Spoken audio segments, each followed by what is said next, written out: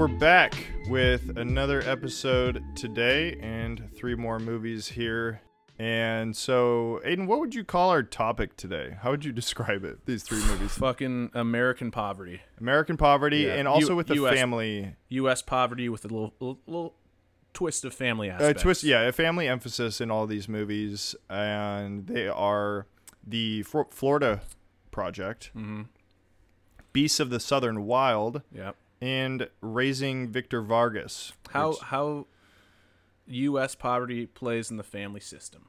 Yeah, pretty much. How it And affects it. one thing I like is that each one of these movies is in a completely different geographical location. Yeah, and just its own thing. Its own thing, but each one of these locations are pretty well known for having their sects of poverty, like Florida, New York, and Louisiana. Yeah, like New Orleans area.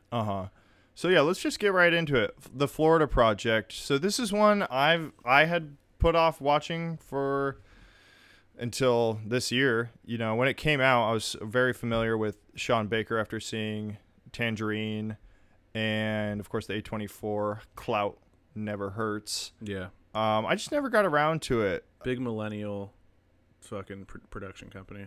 Right. And Millennials love it. you can already tell, like, if you haven't seen it, you can see the like color palette to it, and yeah, very millennial friendly. And it's one of those vibey movies where it's like a non-narrative driven plot. Yeah, it's just like I would say, yeah, it's more of like a view of a life rather than, there's like a story to it. You're just kind of seeing these people live out their lives. Yeah, and in this case, we're seeing a mom and her daughter live out their lives in a Orlando-based motel. It's like one of these many cheesy motels outside of Disney World. I've seen them. Have you been to Disney World? I've not been to Disney World. Disneyland, yes. I've been to Disney World a couple times because I've got some family out there in Florida. Yeah. You know, the camps don't stray too far from some sort of... Some gimmick. Some attraction. Yeah, exactly. Yeah. Something to like take our minds off of, their situation. Interfamily conflict.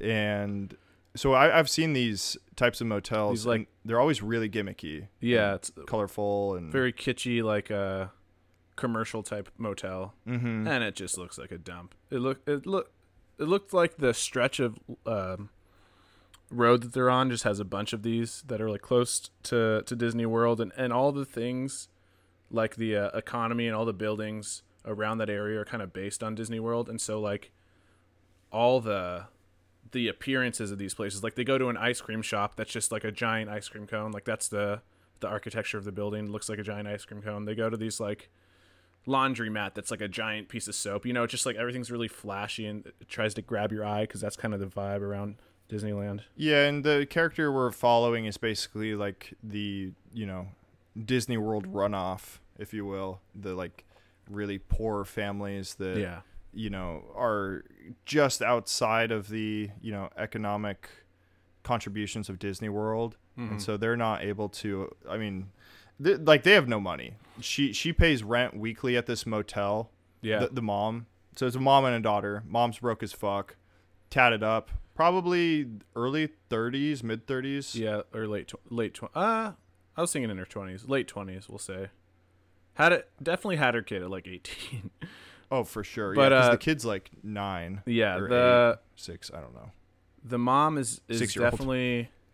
They're just all fucking broke, and I think she's supposed to be like Puerto Rican or something, but the actor is like Lithuanian and born in. Supposed to be Puerto Rican, dog. She's white as fuck. Yeah, but she clearly has the Puerto Rican accent, so I think she was like raised in that area where there's a lot of Puerto Ricans. Because I thought it was just her being fucking trashy and trying to fit in. Yeah, well, her probably, yeah, probably because like her only friend in the movie is super Puerto Rican. Yeah, and so hers like feels authentic, but when the mom talks, she's like, "My daughter do whatever she wants." She's actually a fucking stripper on The Sopranos. And she did a good job. I fucking love Paulie. Yeah, chain smokes. Actually, does chain smoke in the movie. Yeah, and she's smoking backwoods inside the motel. Yeah, she lets her kid do literally whatever she wants. And it's never her kid's fault. Never her kid's fault. Yeah. And the worst part about it is she always she justifies it with this like higher order parenting style, even though it's really about her not giving a fuck. You know, she'll be like, well, you gotta let them do whatever they want. Yeah, they gotta learn. Make mistakes. And you're like, no, you just want to fucking smoke weed and watch TV while your daughter like burns down another apartment complex. Yeah. Her mindset. The actress really nailed demonstrating the mindset of. I feel like I've met that girl before. Yeah, exactly. In Everett somewhere. Constantly ignoring problems. Yeah. And pretending that they're not everybody hers. else's deal, not hers. Yeah, blame is always somewhere And then else. if you address it, she just flies like, yo, fuck you, bro. Yeah. All right, bro. That's pretty much the vibe you get. Kind of a Florida Snooki. Yeah, I was about to say there's some fucking Jersey Shore vibes going on. But the movie follows them and their relationship, and the main character is her daughter in the movie, named Mooney. Moni. Mooney is Moni? Money. Yeah. It sounds like money when she says it. Yeah, Money. she's young money. She's young money cash money girl, just trying to make ends meet. And she's the daughter's just running rampant, and like her little playground is the apartments they live in and all the crazy characters there, and then like that neighboring area where it's just like industrial zone, commercial zone, like they're like, it's just everything. The whole economy is to, if people are staying here to go to Disney World, like you can rent a motel, there's a laundromat, there's food, like it's all to help Disney World. And that's like where she grows up, and that's like her playground. There's abandoned buildings. It's like if you were living on Las Vegas Strip, like that's where you grew up, you're pretty poor. Yeah, that's a good and comparison. It's like, you know, it's just like something's going on at all times. It's really dirty. People aren't really taking into account the people that actually live there. And I actually looked up where they found this motel, because the motel inspired the story. Like they found the motel first because it was just like so bright and vibrant and green or pink, and people were living there. Like if you're living week to week rent, you're pretty poor, or you're like running from the law or something. But it's in Kissimmee, Florida, and like the median income is like, man, $30,000 a year, and the below the poverty line is like 20 to 30%. It's pretty crazy, and that's pretty much who this movie is about, and like the trials and tribulations they have. And Mooney is the main focus. It's like the story of this motel is told through the eyes of Mooney. We follow her around as she basically is unsupervised, and she's super endearing. And you're like, oh, this is a good kid. She just has no one laying down the law for her, because she's just fucking stealing ice cream and like yelling at people, spitting on cars. They end up burning down a building on accident. She obviously didn't intend to like commit arson, but they were like playing around with fire and unsupervised, and that's kind of the stuff that happens. And she sees no consequences for it, pretty much. Yeah, a lot of the worst case scenario unsupervised child. Yeah, moments. but when you're a kid and you have no one watching you, what is it? Idle's hands is the devil's play or something. That's maybe a Catholic thing. I don't know. But my mom would say that. And usually whenever I got in trouble when we were younger, it's because there wasn't shit to do. And we'd like spray paint something, or like create some cardboard cat and put it in the road, and cars would freak out, or some dumb shit like that. Yeah, and that's kind of what she's doing. But she's just like, you can tell she's just curious too. Like, whoa, what's this? What's life about? I don't have anyone to tell me to do anything. So I'm just going to run wild. And you can see that kids aren't, you know, like if you're working and you just kind of interact with a kid who's an asshole, and you're like, in your mind, you're like, this kid fucking sucks, and they've been that way their whole life. But really, you don't see that. You see like a nice kid who just has no one telling them what to do or watching over them. And when you have no rules, like, you just become a shit. It's hard to like not become a little shit. Yeah, especially with a parent like that. And like you're not supposed to like the main character. Like, she's awful. She's fucking terrible. And you could say, yeah, she's a product of her environment, but to me, she is the environment. She's the worst out of any. No, the mom. The mom. Okay. The mom is the worst out of anybody there, because you could be like, well, yeah, you know, she wasn't dealt the right hand of cards. You know, she's around people who, you know, are, you know, have negative influence on her. But no, she has plenty of opportunity to you know, fix her wrongs. And kind of develop a more positive mentality. Yeah, and even if I was just such a McDonald's manager hiring people, I would not hire her. Yeah, it's like everybody she interacts with, she just starts to conflict with. Mm-hmm. And man, I think so. Yeah, the story doesn't go anywhere. I mean, it does. Like things happen, but like we said, it's not a linear plot or anything like that.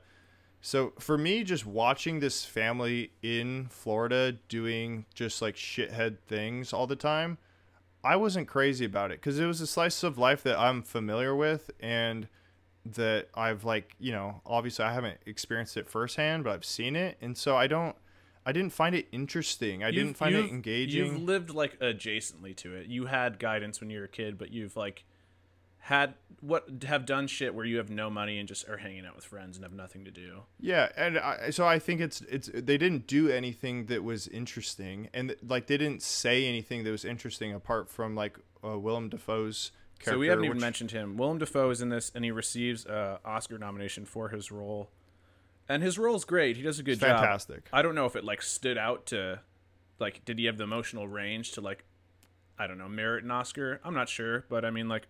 Willem Dafoe always delivers, never does a bad job, and he played the role that he was really well. Yeah, probably better than I could ever imagine it.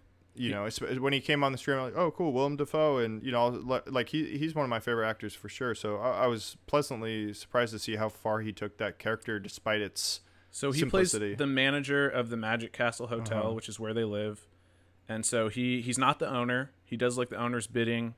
And like runs the day-to-day of this place. And you can tell he's very attached to the people that are there, even though a lot of them are working class or less, or just poor, and kind of live in squalor. And he I don't know, you can tell he has a big heart for everyone, but also has to kind of lay down the law.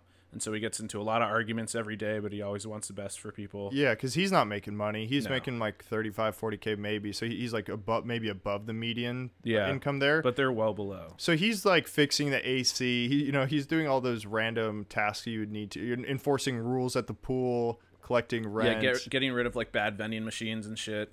Yeah. Collecting weekly rent, which has to be a nightmare. Right. So I loved Willem Dafoe. But he plays that role so well, where it's just like, unassuming, like nice, but needs to lay down the law and is like principled guy.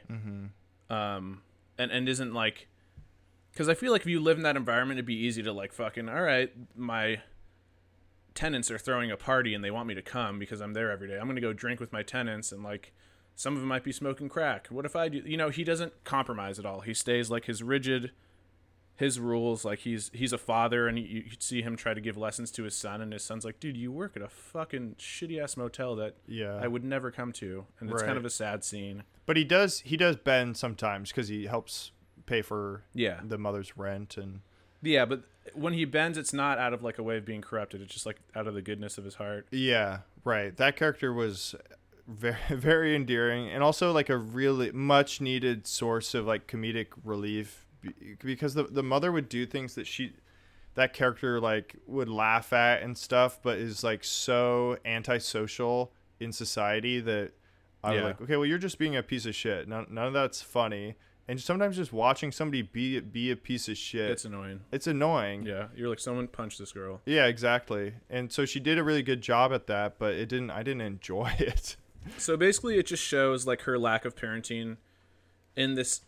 I think it's like more maybe of a nod to just poverty, especially in Florida, and these people living out of this motel, and kind of what goes on there and how people are like making ends meet and doing the best. Like that one woman has like a pressure cooker in her hotel room to like make beans and shit like that. It's like, it's just like a unique, I think, sect of the world. I think poverty looks different all around the world, but especially in like the Florida, U.S. and by Orlando, it's like even like a real niche topic. Anyway, I enjoyed it, but yeah, there was no real plot. There was like, it was just like the relationship between Haley, Mooney's mom, and everybody else, and then that effect that it had on Mooney. And it just kind of followed these people's lives. It was almost like it could have been a documentary almost. Yeah. If they took like the the exciting parts of someone's life from like the for like 2 or 3 months that live in that situation. That's kind of what it would have been. But yeah, what I mean, we've talked about gripes and things we like. Jamie, let's get to scores maybe. Yeah, this, man, just because I enjoyed Tangerine so much more, and Tangerine was also a slice of life, and I'm comparing it because it's the same writer-director, and Tangerine just had more interesting characters who did interesting things. You know, it's still a movie. It's still a removal from reality, and I want there to be some sort of engaging aspect to it. They were on, like, the story was in Hollywood, like Hollywood Boulevard, so there's probably more going on. So, yeah, like, well, and with pack even within those characters, like, they're like making, you know, backdoor deals with, like, you know, because they're trans and they're like selling sex, and there's like just like some stuff that. And the main character like wanted to be a singer, and you could explore that realm. So like, there's the dialogue was a little bit more interesting in this, instead of just talking about how we're gonna go like get waffles from my friend who works at the dialogue diner was down the street. very. I think the dialogue came second in this movie. I think it was very passive, and they were like, "All right, we're gonna have these scenarios, and you guys kind of just talk how you would in this scenario." There's definitely a lot of improvisation from what I've read, especially with the kids. And that's one thing this movie did well. Is it the dialogue and what the kids were doing was very accurate to what kids are doing. 100%. But then again, it's like, go to your local motel and like wait till there's like a family and then watch what they're doing. It's like, wow, they nailed it. Is it like worth being filmed, is what you're saying? Yeah, pretty much. But they did do a good job at that. I loved Willem Dafoe and his character. Like, I wouldn't be opposed if somebody threw it on again just so I could like relive some of the scenes he was in, and just like kind of watching his character, even when he's just doing, it's just physical. Yeah, when he's leaning over the rail on the upper floor of the motel, smoking a cigarette, looking over the land as like the sun's setting in the horizon, and he's just sort of they were lucky to get him. Yeah, sure. Exactly. I definitely agree. So thanks to him, it pushes the score up, but it still doesn't breach a 7 for me. So this is going to be a 6.5. Okay. Also, a quick little, this is like sort of a podcast trivia. We have this actor, Macon Blair, in this movie, who plays a very small role. Oh yeah, that's right. But he's in that was really cool. Quite a few movies that we really like, including Blue Ruin, Green Room, a real specific one called Murder Party. Those are all movies you should check out. Green Room being the best of them for sure. But yeah, Macon Blair's in this, and we just like it's weird that we had no idea he was in this movie. So, but we stand him hard because he's always willing to play the weirdo. Dude. Oh yeah, he's so good and willing to play a weirdo, and he like does a bad guy a lot better than others. So he plays like a guy who is at Disney World with his family. Pretty much, yeah. At Disney World with his family, and then fucks Mooney's mom. Yeah, and then gets stolen for. Oh man, it's great. Yeah, that was pretty cool. So I found out he directed I Don't Feel at Home in This World Anymore, the one with Elijah Wood on Netflix. Did you see that in like Portland or some shit? Yeah, I heard it was bad though. It's like that was his first attempt at directing. For a first direct, it's not bad. Yeah. But I mean, I'm not crazy about that movie. But it was cool to see him in it. All that being said, I'm gonna give it a flat 7. It's a safe bet 7 for me. My first time watching it, I remember I watched it when it came out and being like just taken aback, like, oh, this is such a good, just accurate portrayal of what poverty is like probably in Florida. And then I was like, watching it a second time, I got kind of bored and was like, is this really, like, you were right, like, why are we showing this? It has a high rating on IMDb, and I think for a lot of that reason you said. For what it is, it's well done. It's just like, if you're not someone who watches movies other than like something that's very plot driven, action, a lot of excitement, you're probably not going to like this movie. It's a safe bet 7 for me. If you're like a movie watcher, you'll leave the movie being like, that was a good movie. But if you're just like more for the entertainment value of just like, hey, entertain me, this movie's not going to do it for you. Yeah, and if you just like A24 movies, this is a no-brainer. Yeah, for sure. Most people who are on the A24 train probably, wouldn't bat an eye to watch this, Yeah, it's good. It's got Willem Dafoe, and it's entertaining enough, but yeah, I mean, it's not going to do a whole lot for you, unfortunately. But yeah, let's move on. We doing Beasts of Southern Wild, I believe. Jamie, do you want to intro that? Yeah, so Beasts of the Southern Wild was another one that I don't know, put off all these years. I was familiar with it. This one more like kind of fell under the radar after the year it came out, because I remember when it came out in 2012, it was big because it kind of took people by surprise a little bit. And it's about, you know, a really, really not touchy topic, but I don't know. How do you even explain Hurricane Katrina? Like, imagine explaining Hurricane Katrina to somebody not from here. And I don't mean in like the natural disaster aspect. I mean in like the socioeconomic impact. Yeah, that and it the had on a representation it got in the media. Exactly. And the way the government handled it. It's definitely a sore part in the history of the U.S. Yeah, so we're following this child. She's definitely younger than the kid. Oh, it actually says she's also 6. So we got 2 6-year-old poverty movies. Wow, we really nailed it there. So 6-year-old girl this is the main character. Yeah, she's the main character in this swampy bayou part of Louisiana that they refer to as the bathtub. And so she has to basically work with her, you know, father, who has a temper. He's an alcoholic. His health is beyond degradation. Yeah. Like, it is in shambles. And we watch her navigate through Hurricane Katrina. And layered on top of that is this surrealism of like ice caps melting, these large beasts running through, like, to kind of go. It's really hard to describe. It's like a magical surrealism or something like that. Yeah, magical realism. In the beginning, so she lives in this place called the Bathtub, which is like this, supposed to be this island off of the like coast of New Orleans, where it's just like outlaw. Like, they're there clearly because they don't want to be found and don't want to live in normal society, and they all have their own rules. They party all the time, even as grown-ups. Party. If you want to use that word. I mean, partying as just like they're just fucked up nonstop. Yeah, I mean, they're just alcoholics. Like, to be sober is the anomaly in this community. Exactly. Like, you wouldn't be there being sober. And it's just like insane poverty because they're living by their own means. They just like put up trailers in this like marshland and are feeding off the land and don't really have much going on. But I mean, they're taking classes. Like, I'm sure their school environment, if they were to be put in a normal public school, they'd be way behind, or just be learning crazy witch doctor stuff, because they kind of had, their teacher was like this kind of voodoo, not actual doctor.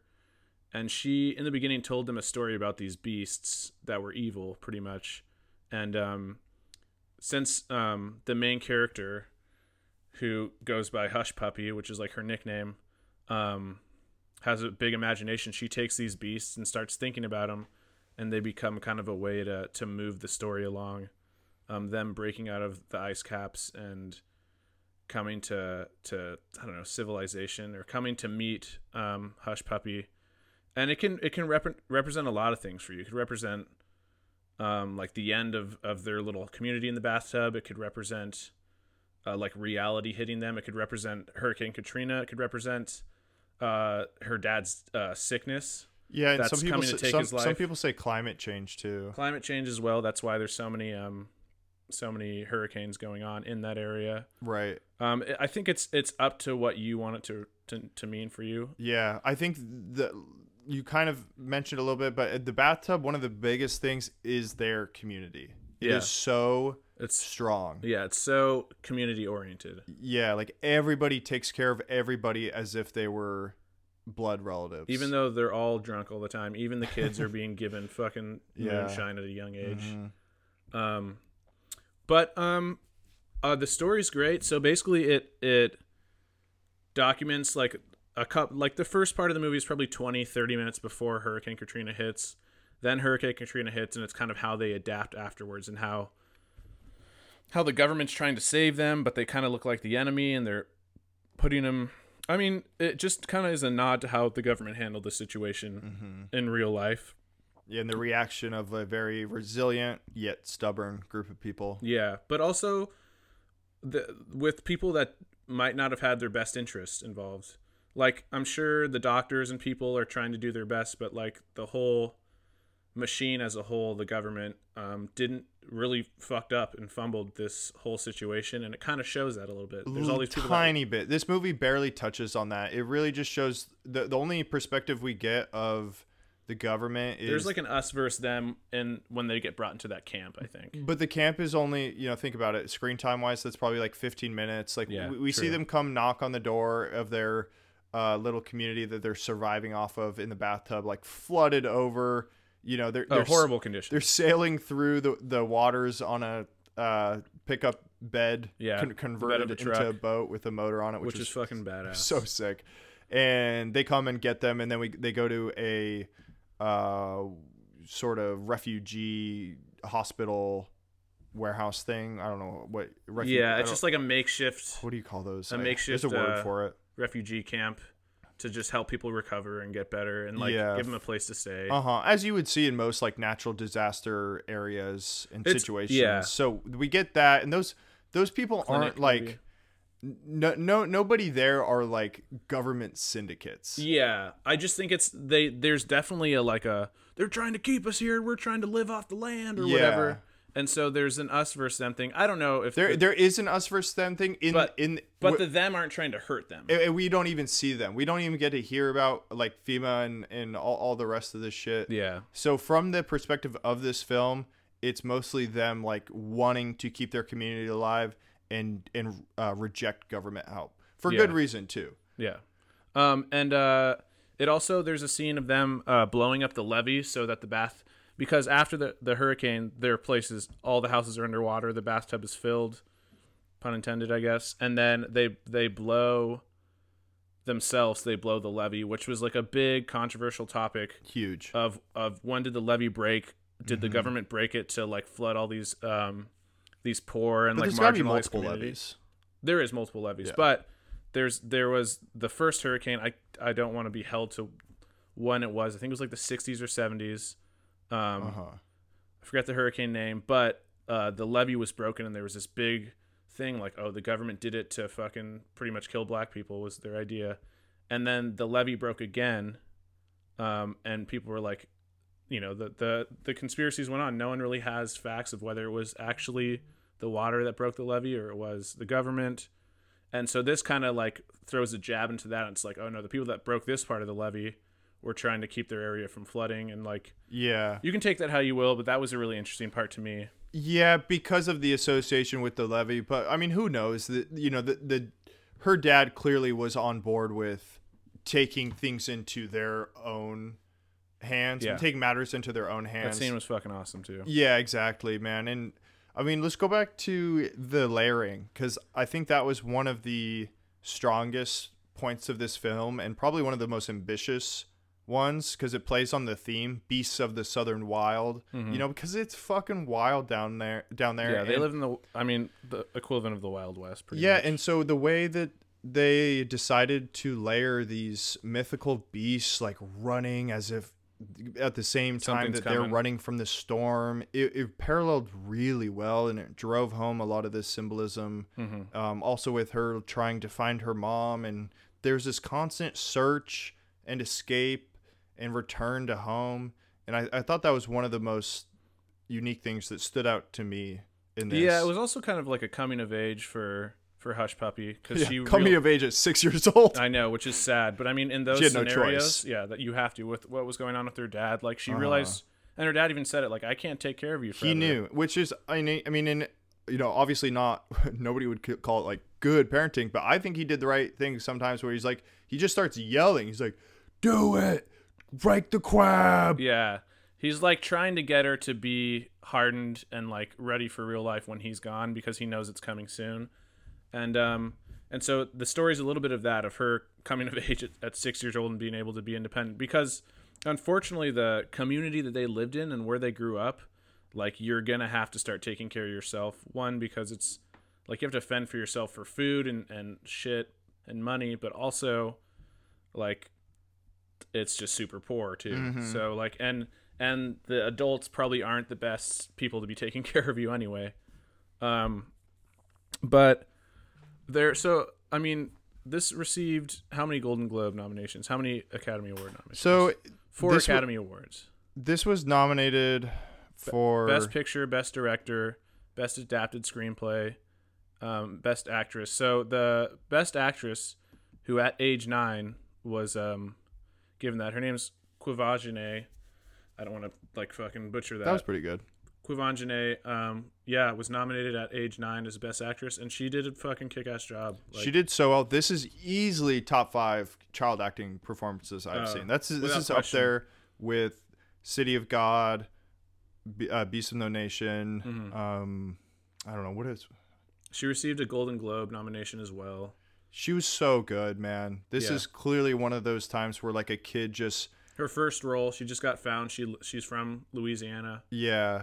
The thing about kids, sometimes they'll just be on the screen and are being themselves in the right kind of manner of the character. Mm-hmm. But I think the reason why it's bad so much of the time is they're a kid. They don't know what the fuck they're doing. Yeah. And people are trying to make them too hyper aware that they're on screen and like they need to be acting. When a kid... Sometimes you get a kid and just, if the director's good, they just kind of mold them. Yes, exactly. They're super malleable and they can do whatever. Yeah, I would love to. I need to watch some...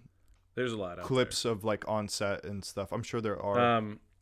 So the director was Ben Zeitlin, who's actually from New York City, but he went down and lived in this community of Montague, Louisiana, for a year before like getting the funding for this movie and deciding what to do. Mm-hmm. Only cost him like 1.8 mil. Yeah, obviously they made super way well more. shot, which is crazy because there's the beasts and the explosion. Like you think it'd be a way bigger. They budget. did a really good job with the like CGI and shit too. Yeah. I thought it looked excellent. So it was a box office success. I mean, it made 23.3 mil off of 1.8 mil, and then it was also just critically really well acclaimed. Mm-hmm. Won nominations, and he hasn't really done much since, to be honest. He hasn't done much at all, and I don't know, man. I have got no problems with that. Sometimes with you just got something you want to say. That's you got something you want to say, and I think everybody has like a story that they're passionate about, and they don't need to, drill it down if they're not really dedicated to it. And I think that's how you get performances like the girl in this movie, Puppy. where you just kind of give it all for one moment, and that's that. But how about Wink? The trivia you love, huh? Oh, I thought you were talking about her dad. Her dad. That's what I was about to talk about. Yeah, Dwight Henry played her dad, who Wink owned and operated the bakery across the street from the space where the crew was working and casting. The director posted a casting flyer with tearaway numbers, like you would do if you... I'm here to tutor you. I'm here to walk a dog. Yeah. And then, so he posted that in the bakery. And after several weeks, he invited Dwight over for a read. And then if I do. 2 days later, they went to look for him for a callback, and nobody could find him. And then they found him 2 months later. Absolute bender. He turned them down because he was investing all his time in the new bakery. Finally, every single person involved with the film at that point showed up at his bakery at the same time and told him that he had to do the movie. I mean, what a Hollywood scene. And then he agreed as long as they rehearsed with him during his midnight baker's hours. What the fuck, man? That's an American man right there. What a performance, too, man. Holy shit. He's playing a raging alcoholic father with this... He's dying, and he's got this, romantic past of his lover who's since deceased, and... God, he really quite the tale, man. He was super good. Quivanjene was super good, and they were both first-time actors from Louisiana.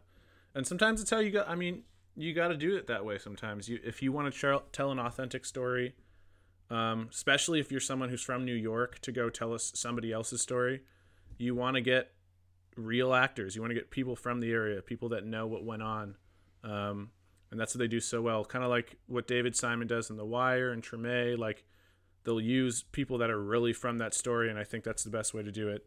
It's nice to have a fucking Brad Pitt or whatever, but like when you get people that know how to relate to it, it just shines, man. Yeah, exactly. I think it changes lives for those people. That's a crucial distinguishment that a lot of people don't think about when, like, you talk about method acting. Like, oh, they go deep, they go there, but you can only go so deep. Yeah, you didn't live it. You can't live it. If it's not you, it's not you. Yeah. And I think the best actors, method actors, don't pick the roles that are restricted by the like need for like actually having that life. You know what I'm saying? Like Daniel Day, he chooses roles that he can go and live. Like if you think about like Daniel Plainview in There Will Be Blood, that was like, 100 years ago. Like that can be a who role. Who else could play him? Yeah, exactly. So I think that's worth noting, and that's something. The authenticity in this movie bleeds through the screen, man. It's like super tangible. And fuck, man, it's a good movie. Go watch it. Some of the scenes are hilarious. It's on HBO right now. There's a lot of good. There's a lot of natural comedy. Yeah, just like physical comedy and just like situational things. It's got emotions, man. This movie did it all for me. Like it checked my boxes. Any qualms at all? Any gripes? Man. I don't have anything off the top. I know you like the metaphor of the beasts. If they didn't have that, I think the movie probably would have been the same for me. And I could see my dad and like other people out there that are more focused on the strict. I was focused on the story. Story. I remember the first time watching it, because I've seen this movie a couple times, really not liking the beast. I was like, man, it's really taken away. I could see that. But this time around, I appreciated it a little bit more, because it was like kind of showing in her mind what's going on. That's what I'm saying. And representing a bigger picture. So it affected me less. It's not really a gripe, but like I think if the beasts weren't in that, I wouldn't have been put off either. I probably would have given it the same rating. I guarantee you're not alone in that camp. The thing is, I always talk about movies like willing to go there, willing to take a risk and do something ambitious, and that's what they did with this. And I thought they did a really good job. Yeah, it can take away from it if you're not into, the like metaphor on screen, like that. But I thought they did such a fucking good job doing it, and it's just so refreshing to see a movie go there, and I thought it fit really well. I don't have a ton of gripes, man. I enjoyed most aspects of it, and my rating is going to reflect it. All right, let's get to that. What's your rating? Mine's at 8.5. Okay. A big reason for, because I was definitely around the 8, but the jump to the 8.5 is that it was emotional. Like it definitely is a tearjerker, and it has comedic relief. It's endearing. It's serious, and then it also has the psychological engagement as far as what these people are going through, the relationship aspects, and then you tie in the whole, however you want to put it, geopolitical aspect of Hurricane Katrina. So that and the rest of the aspects just kind of made it comprehensively great fucking movie for me. Bumped it up to the 8.5, especially on first go. First go, I was like, fuck, this is really good. Yeah, that happens to me a lot. First go for my movies. If I watch them multiple times, a lot of times they'll keep what they have, but for this one, I think my first go I was at an 8.5, but after watching it a couple times, and this time recently, I'm going to give it an 8.0 flat. It's a high, it's like an 8.2, but I don't think it's an 8.5 for me. Honestly, the only reason that keeps it from that is just the sheer number of movies that we've been watching. And so like where you start plotting movies changes, because you start watching other movies that are super good, and you're like, oh fuck, that's better than this one, and it makes you feel certain things. I love the movie, and I'll always suggest it to people. I think anyone can enjoy this movie. Facts. But just a great fucking movie for me. No 8.5, but not to take away from how great the movie it is.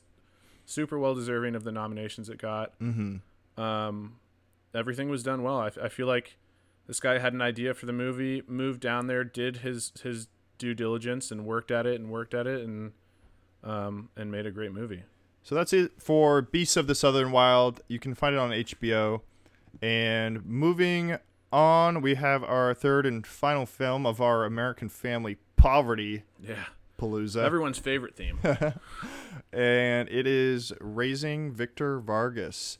This is a much more recluse movie, wouldn't you say? I think this is a harder one to find people who have seen it. Oh, very specific movie. I'm sure if you're from fucking New York City, it's more common that you've seen this movie.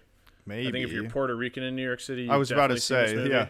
If you grew up in New York. Yeah, no, not that live there now, but if you're from New York City. Yeah. Because this is not like, I can't see fucking, Ashley from, Ballard, Seattle that moved to New York City for a tech job. It's like, oh, I love raising Victor Vargas. Just chain smoking and going to Italian delis all the time. As much as I would like to hear her say that. Yeah. You're right. So this is another slice of life movie, but it doesn't use setting as much to drive it. No. As much as like Florida Project. In Florida Project, like the motel was a character. And so was the bathtub. Exactly. This is, I mean, it could probably be placed somewhere else in New York City. Like, it didn't have to be Lower East Side. I'm sure there's other places where there's big Puerto Rican communities. Definitely. But it was specific to New York City for sure. Yeah. Like, this is a very specific accent, a very specific style of life. But not as I guess like magnified as something like Beasts of Southern Wild or Florida Project. Yeah, the IMDb synopsis: a Lower East Side teenager struggles to find some sanity while surrounded by an eccentric grandmother, which is putting it lightly. Yeah, in my opinion. This one I think dives into the family.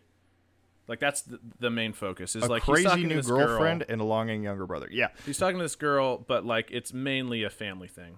It's a family thing, but the girlfriend kind of is mixing it up for them because the grandmother doesn't want anybody to go. The grandmother basically just wishes it was the family and nobody else, and that the son was like going on to be a lawyer, I guess, and not like growing up to be like because I think her husband, his grandpa was a player and had like cheated on her, and so she's like, they're just like him pretty much because he's like Mr. Player, and except for he's not. It's preventing her from letting her grandson like go through regular teenage activities, and it gets really fucking annoying. Like she tries to give him back to the government. Basically, he's like, I don't want him no more. That part was fucking hilarious. They pack up all happened. His shit. Yeah, oh yeah, definitely. And they're like, you can't just have us arrest your kid for being a nuisance. I love how they just gave him back to her. Yeah. It was so ridiculous, and Victor knew it. But yeah, so we're following this kid, Victor Vargas, just early 2000s kid, Puerto Rican kid from New York City, and like is about fucking chicks and hip hop and being a man and having muscles. And believing that he's the ladies' man when he kind of isn't.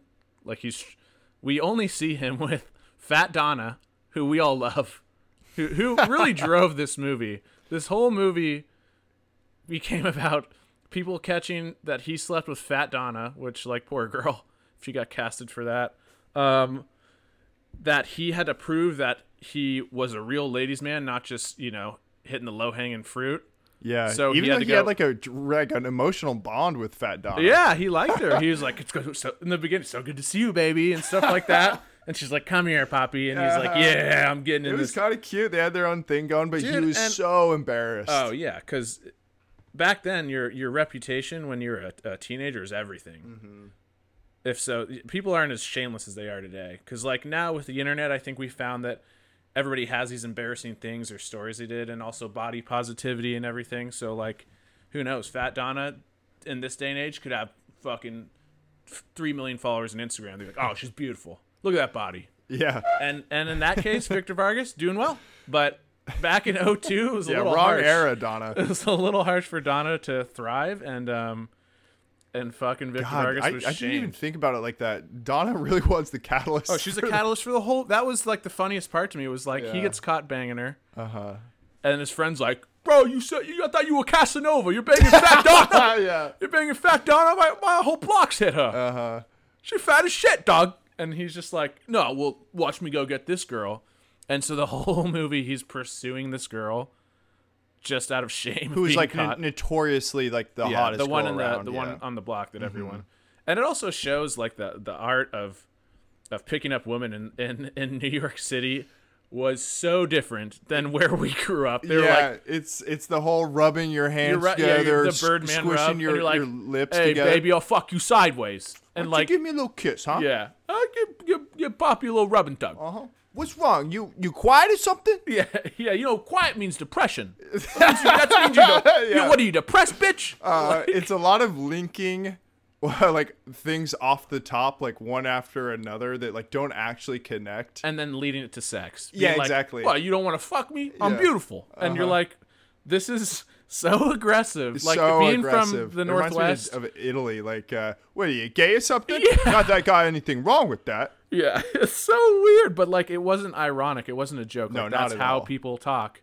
Yeah. And just, like, also growing up, being a little bit younger in that era, but, like, growing up in the Northwest and having to, like, pick up girls, it is so much more subtle and not direct. I couldn't have gone to a girl at fucking Archbishop Murphy and be like, hey, you want to fuck me in the stairs or what? They'd be like, you're kicked out of school. Yeah, definitely. But here they're like, hey, come up with a better line. All right, go back to class.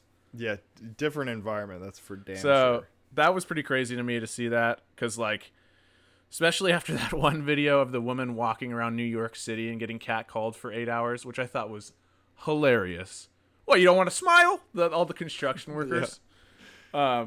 But that, I think things had to slow down because people are afraid they're being filmed or some shit. And things have just changed. But I think this movie had a lot. I think it had just like young life, just like being a young man. So this is the slice of life that I'm going after. Really good dialogue, really good characters that progress. Felt supernatural. Go somewhere. Not necessarily like a like crazy strong plot, but it didn't need it. Yeah, at all. It carried itself. And for sure. the characters had cool interactions with each other that connected to other characters, like for sure Victor's sister. And what's his name? And I gotta look it up. Hold on. She's the other girl's sister. Judy's sister or Judy's little brother. Judy's little brother, like, or cousin or some shit. Timmy. Mm-hmm. Fuck, what was his name? Anyway, we don't want to spend the whole time looking that up. But Hector. That was no Hector's his brother. Hector. So no, Harold. Or Harold. I don't know. Who cares? We can't. If we're gonna have to cut this out or some shit. So the main characters were Victor, and then the girl he's going for, fucking Judy, and then Judy's best friend, which I fucking forget her name, but she's famous now. Melanie Diaz. She plays. Oh, what is her name? I think they just call her Melanie, but she's been in movies since that. She's from Lords of Dogtown. That's where I remember her from. She plays Melanie. Yeah, a lot of the characters are the Monkey. same first name as their actor as their real name. Yeah, because it's just fucking indie movie. Yeah, she was in Be Kind Rewind. Fruitvale Station. Yeah, you're right. Yeah, she's been in a lot of shit. I recognized her immediately, and I was like, oh shit, she looked pretty hella famous. familiar, but I just wasn't. I couldn't place it. Fruitvale Station. Yeah, she's Oscar Grant's girlfriend or like baby mama. Anyway, she's in it, and then like it's Victor's grandma, and then his sister and his brother, and it's like that pretty small knit. And Victor's best friend starts to go out with Judy, who I think is a way bigger catch than not Judy. Melanie, who I think is a way bigger catch than Judy, because she's like interesting and like can hold a conversation where Judy's just like, "Well, you want to fuck me again? Or you're gonna be my boyfriend?" Hey, early 2000s. She had glasses. She was automatically not. I would have been all over Judy. This was Four Eyes days. I would have been all over Judy, but I'm saying now, if I approached either of them, it would, one, be very illegal.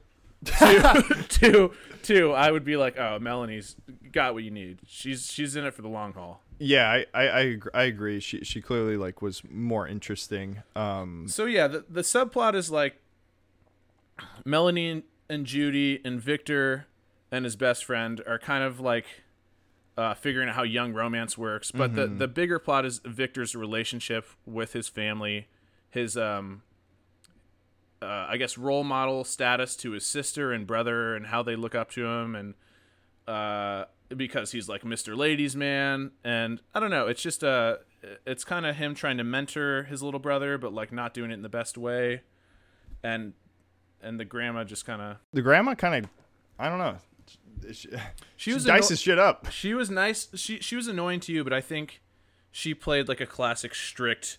I'm raising my kids in New York City, grandma, not their parents. Yeah, no, I like her. She was important. She was important. She had to like force God on them. Yeah, to keep them, docile. Yeah, but it wasn't working super well. And obviously, I didn't grow up with like a Latin mother, but I did read from some people who really liked it. They were like, "This was spot on." Yeah, it seemed seemed really natural, and all the interactions seemed very authentic. Mm-hmm. And I definitely know, not Puerto Rican, but like Mexican grandmas that are like this to friends that I've had, or just Mexican moms in general that are super strict. Mm-hmm. So it seemed pretty real to life to me. I don't know. I thought this was like a good slice of life, like you said. Sometimes movies don't have to do much, and it's just the writing. Also, like the nostalgia I had from like hanging out with my friends. Obviously, it was very different situations, but like there's a very universal feel that you have with like fucking yeah, that's right, I fucked her. Except for my accent wasn't like that, but I wished it was.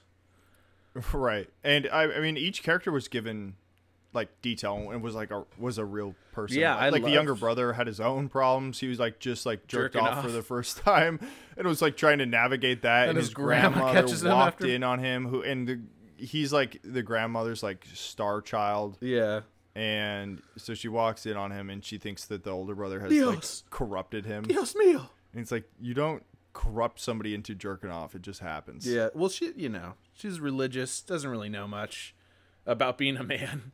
Right, yeah, it's like, wait, she had to play the mom and the dad role, and usually there's a dad to be like, hey, son, look, you got these feelings. I'm not faulting her, it's just like, and you want to find some lady's gagoosh, and you want to put the... She wasn't fucking Italian, man. I know, but everyone in New York's Italian to me. Yeah, in one way or another. But also, I think that everything I'm seeing, it says they were Dominican. Oh, okay. I thought they were Puerto Rican. I thought they were Puerto Rican too, but Dominican would also make. Or the Puerto Rican the Dominican community. They might have been Puerto Rican, but within the community of. No, he's the main character's Dominican, so they're all Dominican then. Okay, Dominican community. Word. Everything I said about being Puerto Rican, just replace that with Dominican. Yeah, shows my ignorance. We'll get our guy to edit that out. Yeah, exactly. We'll just translate this whole thing to Spanish. Yeah, just to overcompensate. Short movie too. Yeah, and super well done. Yeah, hour 28. Like this is a easy rec for those looking for a coming of age that's not focused on and it's not super dramatic either. No, it's not. So it makes it relatable, because when sometimes the movies are like so much drama's happening, you're like, dude, this doesn't happen in real life. It's one of the few 17 to 18-year-old American movies about coming of age that doesn't focus on prom, applying to different colleges, just like fucking hanging out, like Lady Bird and the other like 1,000 movies that have done that exact same thing. It's about hanging out. It's about even in those subjects, when she's like mulling over Timothy Chalamet, not liking her, it's so like the music's heavy and it's so dramatic. And this one, it feels so real to life. It does, because you're like, oh, this sucks, and I feel bad for him, but like, everything isn't a fucking soap opera. It felt like they process things at a normal rate, yeah, while it's still being that's a good point. While it's still being equally interesting. Yeah, man. Like they didn't have to like do things up or anything. And I actually like kind of had similar enjoyment to Lady Bird. Like Lady Bird had other like. Lady Bird was great. I'm not to put down. It's just no, yeah, definitely. We're just comparing the styles. I had similar levels of enjoyment. Obviously, like you didn't have the same like rage moments between, the mother and the daughter and Lady Bird. Yeah, no, that type of monologue. But they had other aspects going for them in this. Yeah, I really enjoyed it. Any gripes for you at all? Yeah, I mean, I thought that the best friend wasn't the strongest actor in the game. Oh man, he didn't bother the dialogue me him that and much. Melanie had where he's like, "I want to be your man," He's like, yeah, and then she's like, "I'm not letting anyone get this gagoosh unless we're dating." Yeah. But yet somehow the next date, after like intense pressure from him, she lets him do it. Mm-hmm. But then she like learns, I can kind of let go of this like I need to be a virgin thing, which I thought was kind of cool. Mm-hmm. Yeah, and I actually also didn't think that Donna was superb by any means. Fat Donna? No, sorry, not Donna. Jesus Christ. You mean Judy? Judy. Yeah, Judy wasn't that good. No. Fat Donna. It stole that movie. Yeah, she was she laying down the whole time. How'd she not get a nom from that movie, dude?